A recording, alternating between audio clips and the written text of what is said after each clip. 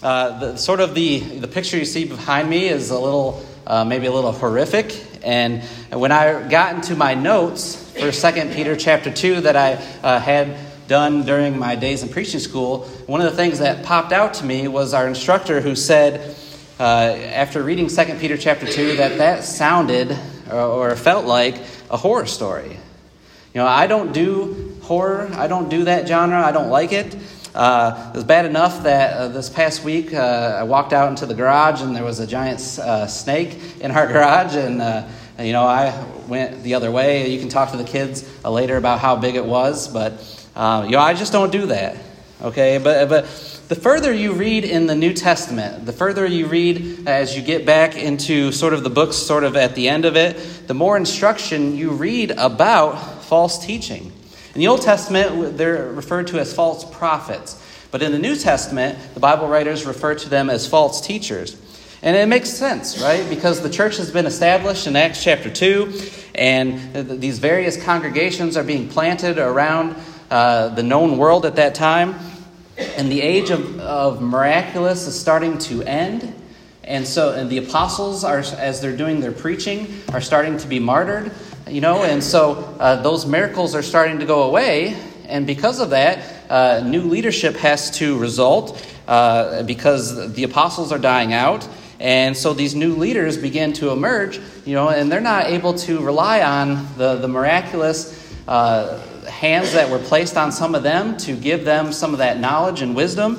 And so they're having to do what you and I do, right? Go to the book and to learn things that way from the scriptures.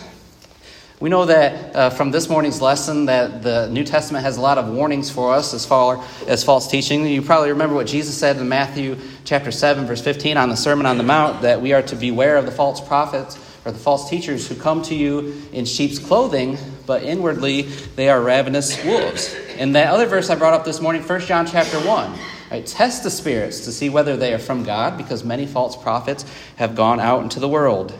And so when you read Jude, and when you read Revelation, and when you read 2 Peter chapter 2, that theme comes up over and over again. The Bible writers are trying to get the Christians in those areas to be aware of the false teaching. Well, let's just remind ourselves, since it's been a couple of weeks since we've been in 2 Peter, of just where we were.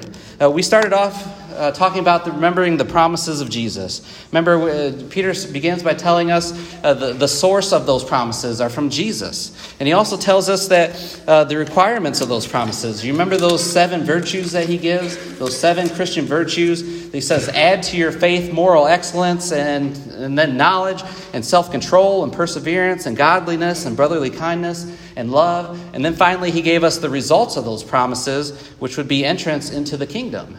And then the next week, we finished chapter 1 by talking about the truth. Remember the truth of Jesus. And Peter tells us, he gives us some warnings, right? He says, I'm not going to be living much longer, and so I want you to remember these things. And even after I die, I still want you to remember these things and to continue on in them. And then he gives us the reason why we should trust him was because he saw the glorified Christ. He witnessed Jesus up on the Mount of Transfiguration. And then by the end of chapter 1, he reminds us to see the truth in Peter's writings, right? That it wasn't just him as a man that was writing down these things, but it was him moved by the Holy Spirit. God's Spirit gave him the words to write down for us today. Well, again, we're going to move into chapter 2 this evening. And there's some subtle hints in chapter 1 that we see of Paul maybe confronting these false teachers in this area. Remember, he says in verse 3 that God has granted to us everything pertaining to life and godliness. Maybe he's taking a hit at those false teachers by saying, God's given us everything. There's no more revelation needed anymore because God's given us all. Again, those Christian virtues, he said, if you lack those things, you're blind, you're short-sighted. Again, he was an eyewitness, not them. Remember, he tells us that in chapter 1. And then finally, at the very end of chapter 1, again, Scripture was not written by mere men, but again, by men who were moved by the Holy Spirit. Well, if there were some subtle hits that we see there in chapter 1, by the time we get to chapter 2, he's laying he's laying that all aside, because he's really going to go after them. So let's dig into chapter 2 as we normally do. Read a few verses at a time, then we'll talk about those things. So 2 Peter chapter 2, starting here in verse 1, notice Peter says, "But false prophets also arose among the people, just as there will also be false teachers among you, who will secretly introduce destructive heresies, even denying the master who bought them, bringing swift destruction upon themselves.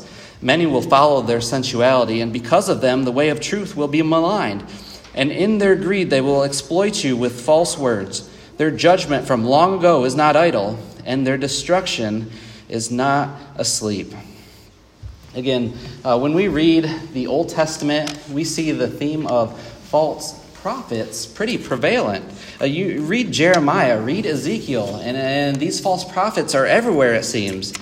God even gave them instructions through Moses, particularly in Deuteronomy 18, verses 20 through 22, how to deal with false prophets, how to know who's a false prophet.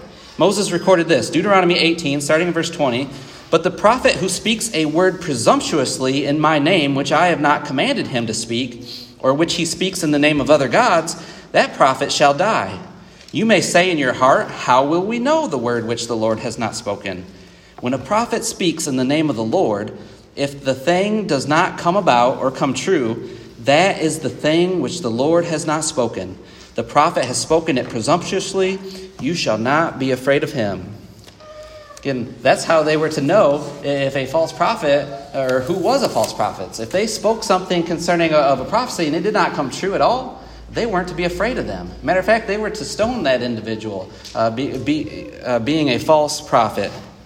But now the attention here in the New Testament are false teachers. And did you notice in our reading where they came from? Again, in verse 1, false prophets arose among the people. You know, we often think of false teachers as those who are maybe outside of the church. You know, maybe you're watching a TV evangelist, and, you know, the thing that he's kind of getting over and over again is, you know, send me your seed money, you know, send money, send money. You know, those are sometimes what I envision as a false teacher. But Peter says false teachers were arising among them. They were Christians. But now, because of their greed that we read about, their sensuality, these things, they're stepping up. They're coming among the people. And they will introduce, he says, secretly introduce these heresies. Denying the master who bought them, he says. So what they're doing is they're denying the deity of the Lord Jesus. You know, maybe they're saying, well, he's just a wise teacher. He's not truly God, or maybe he's an angel. Right? He's an angelic being. He's not truly God. God can't die on a cross. You know, that was some of the first century thoughts of the Greeks and the Romans and even the Jews. God cannot die on the cross, so this must not be God. Or how could God live in the flesh? If the flesh is so evil, you know, how could God come and live in the flesh? And these were the prevalent thoughts of the day. And so these false teachers were coming in and introducing these heresies. The Bible says that they will pull others away by their sensuality, their unbridled lust for power. You know, that's what they want. And in turn, they're going to blaspheme the truth. Or others will have blasphemed the truth. And not only will they pull souls away, he says there, but they will damage the church and her reputation. And so they're going to exploit you, Peter says. They're going to exploit you with their false words, their greediness. And he lets his readers know, but the kind of the positive part of these readings, he lets his readers know that these false teachers are not going to get away with it. He says God's judgment is not idle concerning them.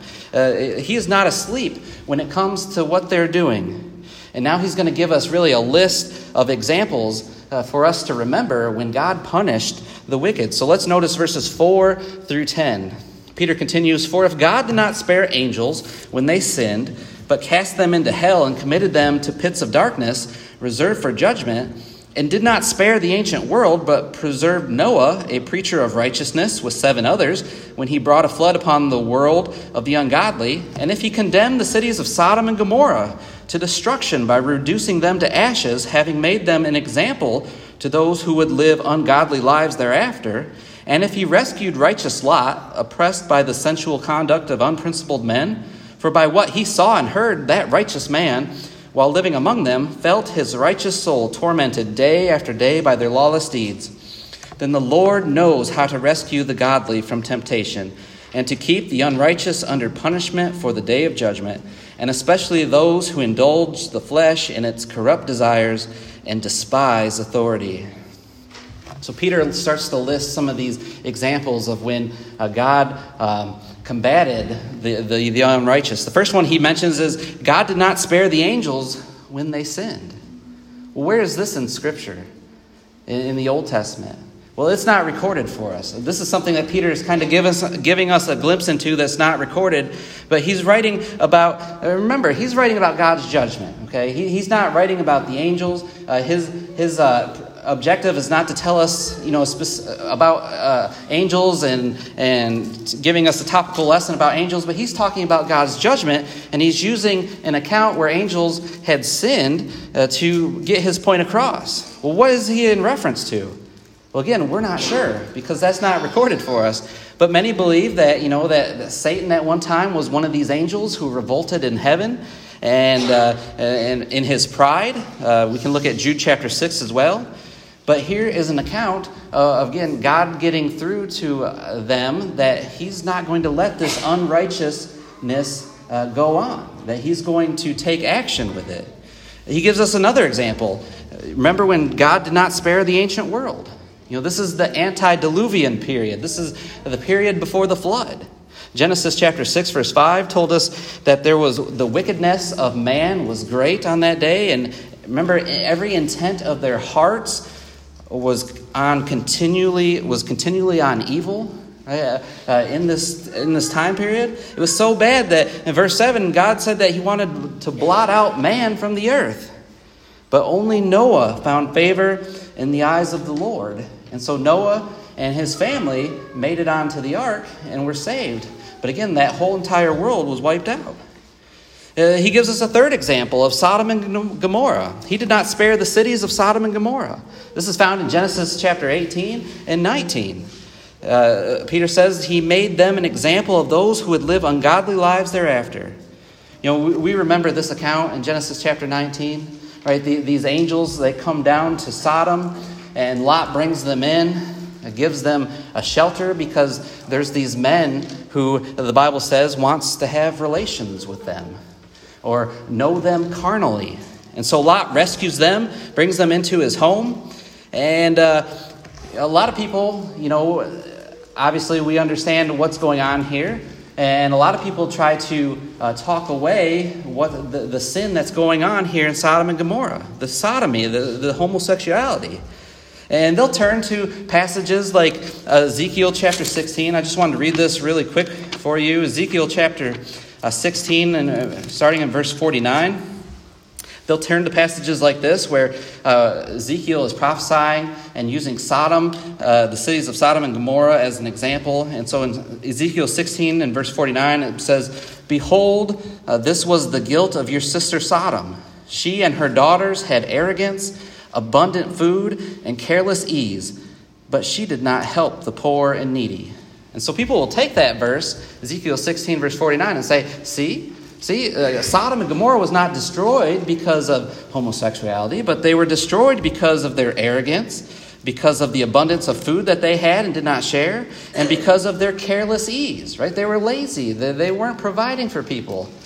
But they failed to keep reading in this chapter because the very next verse, verse 50, Ezekiel continues and says, "Thus they were haughty and committed abominations before me. Therefore I removed them when I saw it." Again, this was a city that was committing abominations, so much so that God destroyed it by raining fire and brimstone upon it. And again, even Jude, the half-brother of Jesus, wrote in his epistle that the reason why they were destroyed because they indulged in gross immorality and went after strange flesh. And so again, here is an example of God giving us here in 2 Peter chapter 2 of that he did not spare the cities of Sodom and Gomorrah. How much more do you think these false teachers are going to get away with? Because that's what he brings up next. Right? The Lord knew how to save Noah. Peter says. The Lord knew how to save Lot. Remember, Noah was surrounded by all of these ungodly people. Lot was tormented by the wicked deeds of his neighbors. And if he could save those individuals, Peter makes the application that he can save the godly from any temptation of false teachers. It's not going to be easy, though, right? Noah had to build an ark. It possibly took him, 50 to 80 years to build that ark. Lot lost his wife in that process of getting out of Sodom and Gomorrah. Remember, Lot's wife turned back and looked, and she became that pillar of salt. It's not going to be easy, Peter says, but he knows how to save the godly. He's not ignoring the wicked deeds of the false teachers or their lifestyles, who Peter continues saying they indulged in the flesh and its corrupt desires, these men who despised authority. And so verses 10 through 22, as we come to this final part, we're going to remember the characteristics of false teachers. This is where it gets really intense with the imagery that Peter is going to give to us. Look at verses 10 and 11. He says, daring, self-willed, they do not tremble when they revile angelic majesties, whereas angels who are greater in might and power do not bring a reviling judgment against them before the Lord. These false teachers are bold. They are bold, he says. They look at themselves as the authority and no one else. They're daring. They're self-willed. Right? Someone said the beginning of sin is a self-sufficient pride. And that describes these false teachers. And as an example, they do not even tremble when they speak evil of dignitaries. Now, I know in some of your translations, it might talk about angelic beings, or maybe in other translations, it talks about dignitaries. And kind of, whether it's the one or the other, I think we understand the point. As these false teachers, they don't care who you are. They don't care if you're an apostle, a leader in the church, or even an angel. They're going to talk bad about you. They're not like the angels, though, who are more powerful than they, Peter says. The false teachers have no problem slandering them. But the angels, he says, they will even refrain from speaking and acting out against them. Verses 12 through 16, notice this as Peter continues.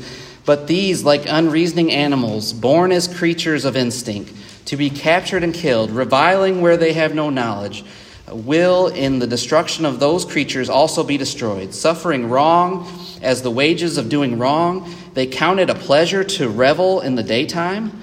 They are stains and blemishes, reviling in their deceptions as they carouse with you, having eyes full of adultery that never cease from sin, enticing unstable souls, having a heart trained in greed, accursed children. Forsaking the right way, they have gone astray, having followed the ways of Balaam, the son of Beor, who loved the wages of unrighteousness. But he received a rebuke for his own transgressions, for a mute donkey, speaking with a voice of a man, restrained the madness of the prophet.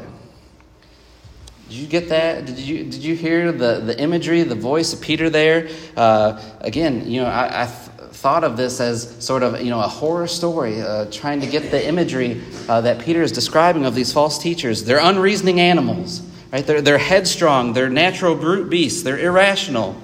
To reason with them would be of to no avail. They're like savage beasts. They only understand force. They want it their way. They're reviling where they have no knowledge. Right? They're speaking evil of things they don't understand. They count it a pleasure to revel in the daytime. Right? There's no shame to what they're doing. They've left shame behind.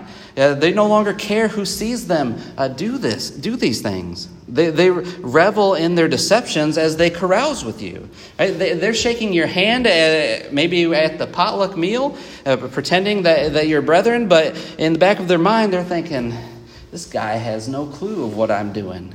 They're basking in their deception, Peter says. They have eyes full of adultery that never cease from sin. Right? They're always looking for things to gratify them and to fulfill their lusts. Right? People are objects to these false teachers, to be used for gratification and then dismissed. And then he also says they entice unstable souls. That word entice is a fishing term. It means to snare with a bait. Right? We understand that. Like a fisherman who lures in his prey, these false teachers, they're luring the immature, those who are maybe weak in the faith or new to the faith, and they see an opportunity to pounce on someone, they're going to take it. Peter says they have hearts trained in greed, accursed children.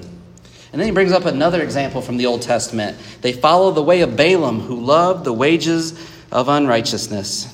You know, Balaam is an oft-forgotten character in the Old Testament. Do you remember Balaam?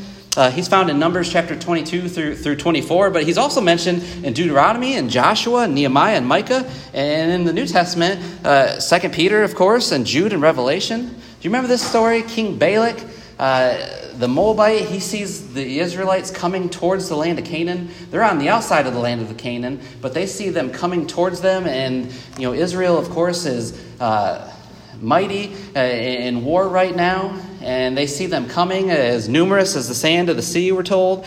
And so King Balak sends for this prophet named Balaam. He asks for Balaam to come and to curse the people of Israel. Now, of course, he's got some money incentives with this. He brings some dignitaries to Balaam and puts on a show for him. But Balaam says to him that when he goes to God, basically in a vision, that he cannot curse these people because God has blessed them. And God also tells him not to go to Balak. Do not go to King Balak. Well, Balak doesn't give up. He sends another group of people with even more incentives, more money to Balaam. But this time, Balaam sort of reacts to that. Right? Balak knows what people want. Right? He knows they want power and money. And so Balaam here appears in that story to start to hold out for a little bit more. And Balaam should have said, again, God has blessed those people, leave them alone. But instead he started wavering. He was impressed with what Balak could offer him. Maybe he thought he could persuade God. And so he went to him again in prayer. But God told him basically, if you want to go. I'm not going to stop you. And we all remember this part of the story, I bet, is God got angry with Balaam for going. And so as Balaam's traveling on his donkey, do you remember the donkey who he sees the angel of the Lord, but Balaam does not see him? And so the donkey keeps going, steering from the path right and left, and Balaam keeps striking the donkey over and over again. And finally, that donkey spoke to Balaam, his master, and said, "What have I done to you that you have struck me these 3 times?" And at that time, finally, Balaam's eyes were opened, and he saw the danger before him. Well, again, why does Peter bring up that account in the Old Testament amidst of these false teachers? Well, that's because Balaam in the Old Testament was the prototype of those who use religion for material gain. See, false teachers love the ways of unrighteousness, just like Balaam. And again, that's another characteristic Peter tells us about false teachers. Let's finish with the final verses here, verses 17 through 22. These are springs without water and mists driven by a storm, for whom the black darkness has been reserved. For speaking out arrogant words of vanity, they entice by fleshly desires, by sensuality, those who barely escape from the ones who live in error, promising them freedom while they themselves are slaves of corruption. For by what a man is overcome, by this he is enslaved.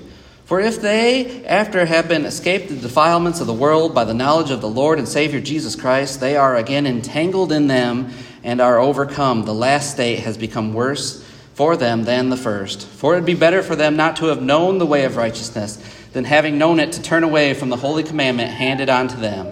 It has happened to them according to the true proverb, a dog returns to its own vomit, and a sow after washing returns to wallowing in the mire. Peter finishes these thoughts by letting us know that false teachers are empty. The promises, they promise much, but they deliver absolutely nothing. They speak arrogant words of vanity, right? These are empty words. And apparently freedom was their theme. They were offering freedom, yet Peter says they are more entangled in the enslaving behavior of sin because of it. In verse 20 and 21 that I just read, I've always said, sort of with our theme here this night, that these have always been the scariest verses to me in the New Testament. Again, notice verse 21, for it would be better for them not to have known the way of righteousness than having known it to turn away from the holy commandment handed on to them. This does not just affect the false teacher, but this is anyone who has come to a knowledge of the truth. And then they get entangled in the defilements of the world, and the state of being lost, Peter says, is worse than their original state of being lost. It would be better for them to have never known the gospel, never obeyed the gospel, than to have obeyed it, but then go back into the world. You made it. You were in the kingdom. You were saved from eternal separation from the Lord. But you walked away, Peter said. And then he quotes Proverbs chapter 26, verse 11. It's like a dog who returns to his own vomit. A precious soul who turns from Christ back to the pursuits of the flesh. This imagery, it's not a pretty sight. It's not a pretty sight at all. A dog vomiting, that's disgusting, right? Peter says, but returning to it and eating it, that's vile. And so will it be for the soul on the day of judgment. Like a sow, a pig that is washed and heads right back into the mud. It would be better for them not to have known the way of righteousness than having known it to turn away from the holy commandments handed down to them. Well, this evening, this wasn't necessarily a fun sermon to write nor to preach. It almost, again, it leaves you sort of a sickness in your stomach when you read through it and you go through each of these words and you define the words that Peter is using. Like I said, this chapter is almost like a horror story. Peter uses some of the colorful imagery to depict to us what these false teachers are like. And they're out there, and we need to be ready to combat them via the Word of God. And congregations, especially, the eldership has been given this. Titus chapter 1, verse 9 talks about how they specifically need to be on guard to be able to identify them and to protect the flock from them. But the thing that we can rely on, that we can have our hope in, is that Peter says their punishment awaits, and we can be certain of that. Remember the words spoken about false teachers. Again, 2 Peter chapter 2. Next week, we'll jump into 2 Peter chapter 3. And this will be sort of the last chapter of this epistle where he's going to talk about the day.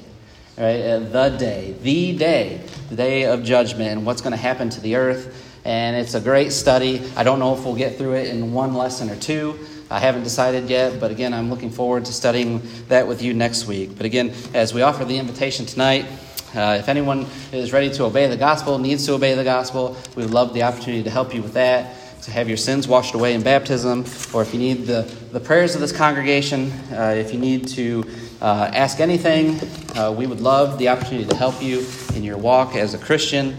Please let us know as together we stand and sing this song of invitation.